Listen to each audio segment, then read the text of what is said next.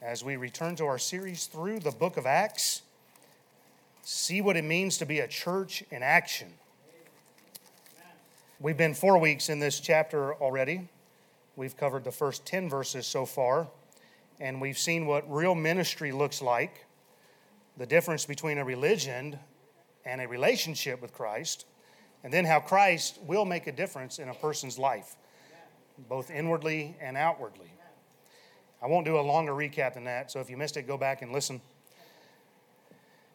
I do want to take the time, though, tonight to read this entire chapter, because we're kind of in this transition point between verse 11 and 12, and we just have to, so bear with me, okay? The Bible says in Acts chapter 3, beginning in verse 1, "Now Peter and John went up together into the temple at the hour of prayer, being the 9th hour. And a certain man, lame from his mother's womb, was carried, whom they laid daily at the gate of the temple, which is called Beautiful, to ask alms of them that entered into the temple. Who, seeing Peter and John about to go into the temple, asked an alms. And Peter, fastening his eyes upon him with John, said, Look on us. And he gave heed unto them, expecting to receive something of them. Then Peter said, Silver and gold have I none, but such as I have give I thee. In the name of Jesus Christ of Nazareth, rise up and walk. And he took him by the right hand and lifted him up, and immediately his feet and ankle bones received strength. And he leaping up stood and walked and entered with them into the temple, walking and leaping and praising God. And all the people saw him walking and praising God. And they knew that it was he which sat for alms at the beautiful gate of the temple, and they were filled with wonder and amazement at that which had happened unto him. And as the lame man which was healed held Peter and John, all the people ran together unto them in the porch that is called Solomon's, greatly wondering. And when Peter saw it, he answered unto the people, Ye men of Israel, why marvel ye at this, or why look ye so earnestly on us, as though by our own power or holiness we had made this man to walk? The God of Abraham and of Isaac and of Jacob, the God of our fathers, hath glorified his son Jesus, whom ye delivered up, and denied him in the presence of Pilate when he was determined to let him go. But ye denied the Holy One and the just, and desired a murderer to be granted unto you, and killed the Prince of Life, whom God hath raised from the dead, whereof we are witnesses. And his name through faith," this verse always gives me a tongue twister here, so let me slow back down. "And his name through faith in his name hath made this man strong, whom ye see and know. Yea, the faith which is by him hath given him this perfect soundness in the presence of you all. And now, brethren, I wot not through ignorance ye did it, as did also your rulers, but those things which God before had showed by the mouth of all his prophets, that Christ should suffer, he hath so fulfilled. Repent ye therefore and be converted, that your sins may be blotted out, when the times of refreshing shall come from the presence of the Lord. And he shall send Jesus Christ, which before was preached unto you, whom the heaven must receive until the times of restitution of all things, which God has spoken by the mouth of all his holy prophets since the world began. For Moses truly said unto the fathers, A prophet shall the Lord your God raise up unto you of your brethren like unto me. Him shall ye hear in all things, whatsoever he shall say unto you. And it shall come to pass that every soul which will not hear that prophet shall be destroyed from among the people. Yea, and all the prophets from Samuel and those that follow after, as many as have spoken, have likewise foretold of these days. Ye are the children of the prophets and of the covenant which God made with our fathers, saying unto Abraham, And in thy seed shall all the kindreds of the earth be blessed. Unto you first God, having raised up his son Jesus, sent him to bless you, in turning away every one of you from his iniquities." Amen. If you're reading your Bible through, you can now check off Acts chapter 3. We concluded last time in the first half of verse 10, where the people that were present knew that it was he which sat for alms at the beautiful gate. And we talked about how Christ will make a noticeable difference in the lives of his children. Christ lives on the inside, and God begins to do a work inwardly that will manifest itself outwardly. Now, as we pick this account back up, we see at the end of verse 10 that the people were filled with wonder and amazement at that which had happened unto him. We may not see great differences in lifestyles when one is saved early in life. When a child is saved who grew up in church, there's not going to be a whole lot of change outwardly that we see. But when an adult who has been born again and never knew the things of God, when that takes place and Christ does a work in the heart, then it can cause their friends and their acquaintances to be filled with wonder and amazement. Who is this? This is not the guy I knew before, right? Because God is doing a work inside of the life of that person. This man was a crippled beggar, but when Christ came into his life, he was transformed by the power of Christ being healed by him, and now he's no longer begging for money. He was walking and leaping and praising God. And people are going to be filled with all kind of wonder and amazement when a drunkard is made a sober, when a drug addict is made clean, when indecency is replaced with decency, when marriages are restored, when children are reclaimed, and when families are salvaged. You see, God is still a miracle-working God. We just need to know where to look. He's still performing miracles, and that's when we need to do like this man did, and we need to praise God for His wonderful works among the children of men. All right, let's move on to verse 11 tonight. And as the lame man which was healed held Peter and John, all the people ran together unto them in the porch that is called Solomon's, greatly wondering. Now, verses 7 through 11 here, they really give us a great picture of this event unfolding. This man who has never walked a day in his life, he immediately receives strength in his feet and ankle bones. He goes walking, he's leaping, he's praising God, and all the people witnessing this, they are filled with this wonder and amazement. And now in verse 11, this man, he's holding on to Peter and John. Can you picture that in your mind? This man is above 40 years old, chapter 4 is going to tell us. And this man, he's hanging on to Peter and John. We can only imagine the gratitude that this man must have had for Peter and John in his life, ministering to his needs in Christ's name. And I believe that we should have an affection for those who have made great impacts in our lives spiritually. I don't see anything wrong with that. Pastor Williams always spoke very highly of Frank Bumpus because he's the one that led him to the Lord. And I hope you have those in your life that you have an affection for spiritually, those you hold on to, as it were. I know I have several in my life who I dearly love. They made a big impact in my life. Of course, my parents would be the starters. Thank God they raised me. What a blessing to be raised in a godly home. Pastor Williams is certainly another that's made a big impact in my life. And there's another man I don't mention very often. I've mentioned him maybe once or twice. But when I was 12 years old and my parents attended Hill Street Baptist Church in Powder Springs, Georgia, there was a church down the road in Marietta called Hollydale Baptist Church. And they had an extra ticket for somebody to go to Jekyll Island, Georgia for a week-long youth camp. And I got the ticket. And I got down there and I got saved. Amen. And the man that drove the van down there was Don Cagle. And I'll never forget him for doing that. Made such an impact in my life. And I don't even know if he'll ever know.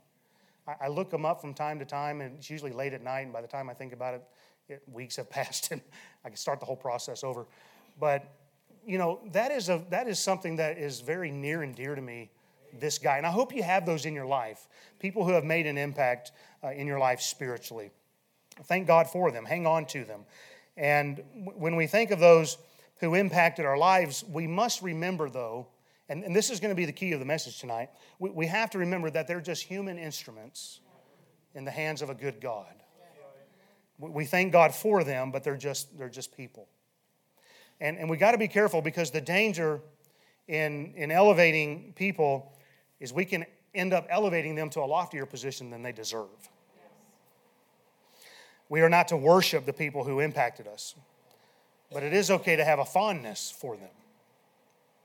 And if you're one who has made an impact in someone else's life, and I know many of you are even here as you teach a class or as you drive a bus or whatever you're doing, and you're making an impact in another person's life, make sure that you're directing all the attention to God, because He's the one that deserves the glory. He's the one that deserves all the praise. And that's what Peter's going to do here in that message I read from verse 12 down through the end of the chapter. He's going to be sure that God is getting all the praise and glory that he deserves. And so in verse 11 here next, we see a multitude of people. They began to gather together with what is taking place, and they're now located at what is called Solomon's Porch. This would have been situated along the eastern wall, the outer wall of the temple, right there in the court of the Gentiles. And it's called a porch, but it's not the porch in the sense that we think of a porch today. It didn't jut off a house. This was like a covered walkway, a portico. It was columns and it was covered over. And many thousands could get around the temple to get out of the weather, the sun, whatever was going on there. But it was this covered walkway. And what's interesting about this taking place in Solomon's porch, well, there's a couple of reasons. But one was Solomon was noted for a man with great wisdom. And here at the porch called Solomon, the people are about to hear of a more excellent wisdom than that of Solomon. Jesus said, "The queen of the south shall rise up in the judgment with this generation and shall condemn it. For she came from the uttermost parts of the earth to hear the wisdom of Solomon. And behold, a greater than Solomon is here." And it's interesting, again, that this is taking place here because of what took place in Jesus' ministry back in John chapter 10. Many of you will know that chapter. That's when Jesus is talking about the sheep and him being the shepherd and he's the door and all those things. And in that chapter, it says this in chapter 20, or verses 23 through 25, "And as Jesus walked in the temple in Solomon's porch, then came the Jews round about him and said unto him, How long dost thou make us to doubt? If thou be the Christ, tell us plainly. Jesus answered them, I told you, and ye believe not. The works that I do in my Father's name, they bear witness of me." This is interesting. They demanded of Jesus, if thou be the Christ, tell us plainly. They're at Solomon's porch. And Jesus said, the works that I do in my Father's name, I'm getting excited, they bear witness of me and they prove who I am. And now, here in Acts chapter 3, this miraculous work has taken place in Christ's name, and it's at Solomon's porch, and Peter's going to plainly preach Christ in hopes of removing all their doubt. Okay, that was just for me, amen. I was so excited when I was studying that, but okay, we'll move on. Amen. I felt it was worth highlighting. Now, from verse 12, praise God, such a lively bunch, amen. Verse 12. "And when Peter saw it, he answered unto the people, Ye men of Israel, why marvel ye at this? Or why look ye so earnestly on us, as though by our own power or holiness we had made this man to walk?" Peter saw it. What did he see? He saw all these people running together, crowding into this event that's taking place. And Peter knew this is an opportunity to preach Christ. You know, we don't often take advantage of those opportunities that God gives us. But we need to be like Peter here, and we need to be opportunistic. There are things that take place, and we know the Holy Spirit's tugging on us to witness, and we don't. There are maybe good illustrations we see happening right before our eyes, and we don't take advantage of it. And we've got to be more open about sharing the gospel. Peter here, he's in the midst of thousands of people, and he has this opportunity to preach Christ. And I would tell you tonight, take every advantage you get to share Christ. I know some preachers will get up here, and I'm not going to rebuke them if they do. Well, if you're at work, you're being paid to work. Listen to me. My opinion, if the Holy Spirit opens that door, you go through it and you witness. I don't care where you're at. That person may be on their way to hell that day. Amen. You take advantage of every opportunity. I did that throughout my military career. Did you ever get in trouble for it? Yes, I did. But I don't care. God never kicked me out. Amen. Take every advantage. Preach Christ and Him crucified. So just like in chapter 2 on the day of Pentecost, as the people were filled with the Holy Ghost, they spake in other languages. The people were filled with wonder and amazement there in chapter 2, and Peter used that as an opportunity to preach. We have the same thing happening here in chapter 3. This great work has been done through Christ. People are being filled with wonder and amazement. People are starting to gather together, asking questions, what's going on? And Peter now uses this as an opportunity. Dr. Tom Malone wrote, "These early preachers did not preach to live, they lived to preach." Whoop! Now, Peter, he doesn't use this moment to elevate himself. This is important that we recognize this because the Catholics would have us to believe that Peter was the first pope. Peter never sought for stature or position among men. He never used an occasion to lift himself up. He was careful that he magnified Christ. And if there was ever an opportunity for Peter to seek for power, it's here. But he doesn't do that. Instead, he is going to immediately place himself in the background, and he's going to bring Christ to the forefront and preach him. You see, these men and this early church, they ministered to the glory of God. The success of their ministry was always attributed to God. You never find them saying, you know why this was able to happen? It's because I'm so close with God. They're not bragging on themselves. Their boast is in the Lord. And that's where our glory has to be. They always stress the power of the risen Lord. They knew that they were not the source of their power, of that power. They knew that. But they were merely vessels being used by God. And I think many churches get things backwards sometimes when they begin to think, oh, there is none else like us. I think it's over in Zechariah. I can't remember what verse or what book. No, listen, it's just because God is good. God honors truth.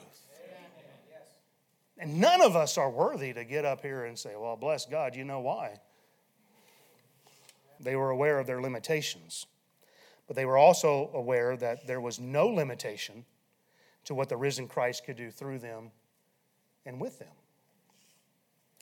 And this is the secret to the Christian life. This is the secret to being a church in action. There is a recognition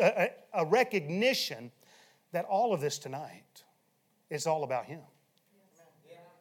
It's not about any man or woman. It's about Christ.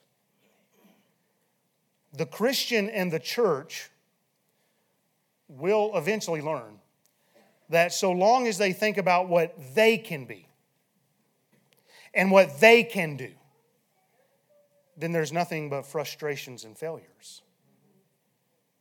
But when the children of God learn it is no longer I, but Christ that liveth in me, then there's something that we have that we can't get any other way. We have peace with God. We have power with God. But it's all about God. And therefore, hear me now, those who will be greatly used by God will be those who will learn to greatly glorify God. Because God said, I am not sharing my glory with another. My name will not be polluted. That might be in my notes somewhere coming up. We'll hear it twice if it is. He must increase. We must decrease.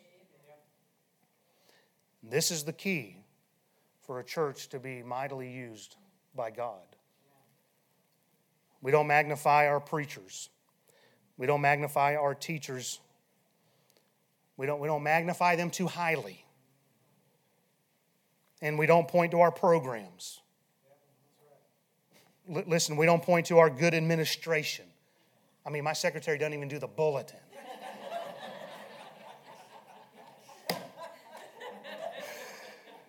She'll never know I said it. Shh. Renee, are you going to go tell her right now? Amen.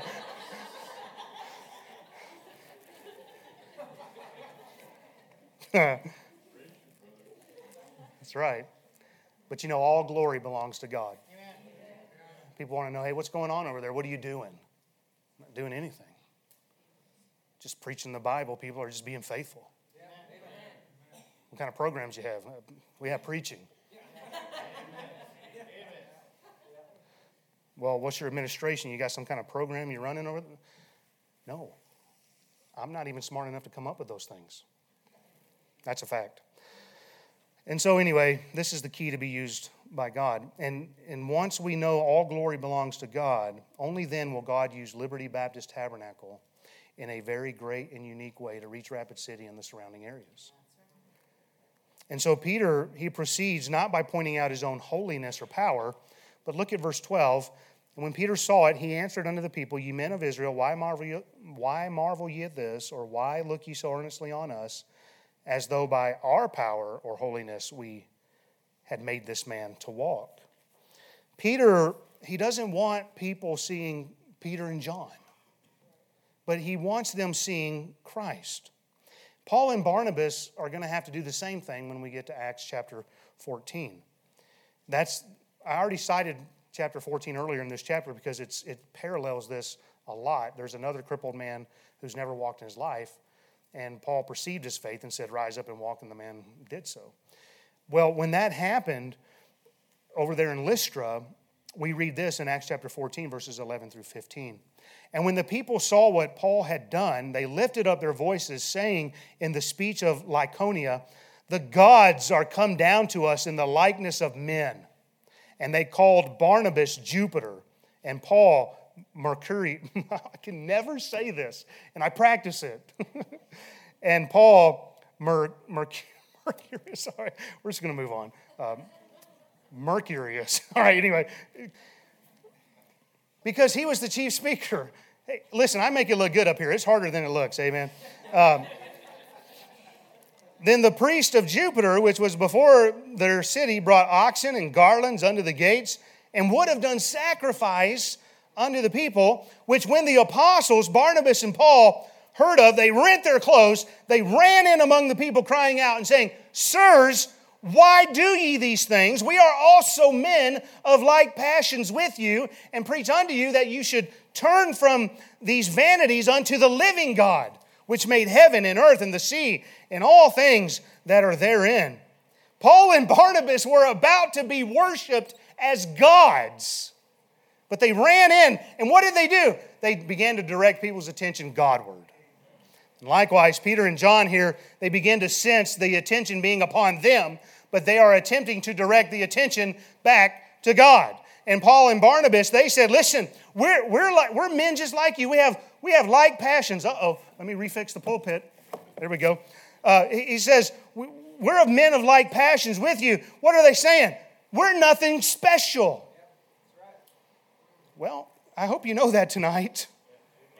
I feel like I just busted some bubbles. What's the word? Hey, listen, we're nothing special. And we are certainly nothing to be worshiped. Peter says, don't look on us as though by our own power or holiness we made this man to walk. You know, Joseph never gave himself the credit for interpreting dreams, but he credited God. And Pharaoh said unto Joseph, I have dreamed a dream, and there is none that can interpret it. And I have heard say of thee that thou canst understand a dream to interpret it. And Joseph answered Pharaoh, saying, It is not in me. God shall give Pharaoh an answer apiece. The same was true of Daniel. Daniel chapter 2, the king answered and said to Daniel, whose name was Belteshazzar, Art thou able to make known unto me the dream which I have seen and the interpretation thereof? Daniel answered in the presence of the king and said, The secret which the king hath demanded, cannot the wise men, the astrologers, the magicians, the soothsayers show unto the king? But there is a God in heaven that revealeth secrets, and maketh known to the king Nebuchadnezzar what shall be in the latter days. Thy dream and the visions of thy head upon thy bed are these. These were men who became elevated, very high in the land. But it wasn't because they sought for position. Are you hearing me? Listen, promotion comes from the Lord, the Bible says. And he will elevate those who elevate him. John 7:18, Jesus said, He that speaketh of himself seeketh his own glory. But he that seeketh his glory that sent him, the same is true, and no unrighteousness is in him. In Acts chapter 10, Peter, he's going to get the vision to go to the Gentiles. He's going to go to Cornelius' house. And it says over there in Acts chapter 10, verses 25 and 26, and as Peter was coming in, Cornelius met him and fell down at his feet and worshiped him. But Peter took him up, saying, "Stand up, I myself also am a man." And so Peter says, "Ye men of Israel, why marvel ye at this? Don't marvel at this like we're the ones capable of such great power. We don't possess this power in of ourselves. But look to God, because with God, all things are possible. With God, nothing is too hard for Him. Don't be surprised at this miracle, because Christ routinely performed miracles before you." And then Peter says, "Why look ye so earnestly on us? Don't praise us. It's not by our holiness, it's not by our power, which made this man to walk, but it is because of God and His Christ." Matthew Henry wrote this: "The instruments of God's favor to us, though they must be respected, must not be idolized." So we have to be careful to give all credit to God. Psalm 115 and verse 1, "Not unto us, O Lord, not unto us, but unto thy name give glory, for thy mercy and for thy truth's sake." Paul said in 1 Corinthians 15:10, "But I labored more abundantly than they all, yet not I, but the grace of God which was with me." And then in Galatians 2:20, Paul said, "I am crucified with Christ. Nevertheless I live, yet not I, but Christ liveth in me. And the life which I now live in the flesh, I live by the faith of the Son of God, who loved me and gave Himself for me." God said through the prophet Isaiah in Isaiah 48:11, this is the verse I was quoting earlier, "For mine own sake, even for mine own sake will I do it. For how should my name be polluted? And I will not give my glory unto another." You see, all of the crowns that we may earn, they're to be cast at Jesus' feet before His throne. And we're to say, "Thou art worthy, O Lord, to receive glory and honor and power, for Thou hast created all things, and for Thy pleasure they are and were created." You see, only one is worthy, and that's Christ. We're to bring glory to His name because it is due to Him. It is owed to Him. None of us deserve the glory. He is the one who has been exalted above every name. He is the one that all will bow before. He is the one who is King of kings and Lord of lords. He is the one who paid our redemption. And He alone deserves all the praise. So where's your praise tonight? Do you keep looking at yourself as if you're something special? That maybe you're God's gift to Christianity? I tell you, that church, Liberty, it wouldn't be where it's at if it wasn't for me. It's funny when people threaten, "Well, we're going to leave." Okay. This church is not built upon your back. Last I checked, Christ bled for it and died for it. Well, I'm going to get cantankerous right there. I can feel it. But a church in action will take advantage of every opportunity to witness, to preach Christ, to get the word out. And a church in action will give all glory to God. A church in action will cease to boast of themselves, and they trust only in the merits of Christ. What things were gained to us, we have to count but loss for Christ. And we count all things but loss for the excellency of the knowledge of Christ Jesus our Lord. We can never forget that it's all about Christ. Amen. Your salvation, it's not about you. You can't earn it and you can't keep it. It's about Christ. Amen. Your sanctification. See, so many of you, you're trying to do it in your flesh. You don't even recognize it. But you're making it so much about you. If I can just do this, and if I can just get this straightened out over here, and if I can just check these boxes, then the Christian life is just going to flow right into place. It's all about Him. You say, how do I get victory? It's victory through Christ. How do I see Him do great things in my life? It's through Christ.